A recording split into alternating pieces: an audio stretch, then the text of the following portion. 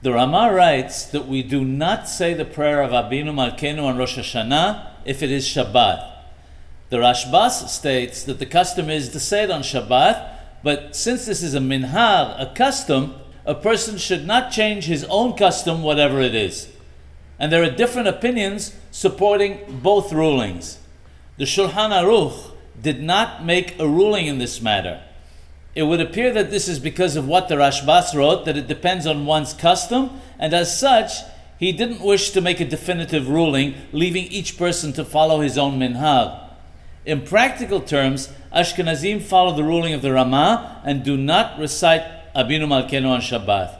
Some Sephardim do recite it on Shabbat, whereas others do not. The custom here at Midrash Ben Ishai is not to recite it on Shabbat.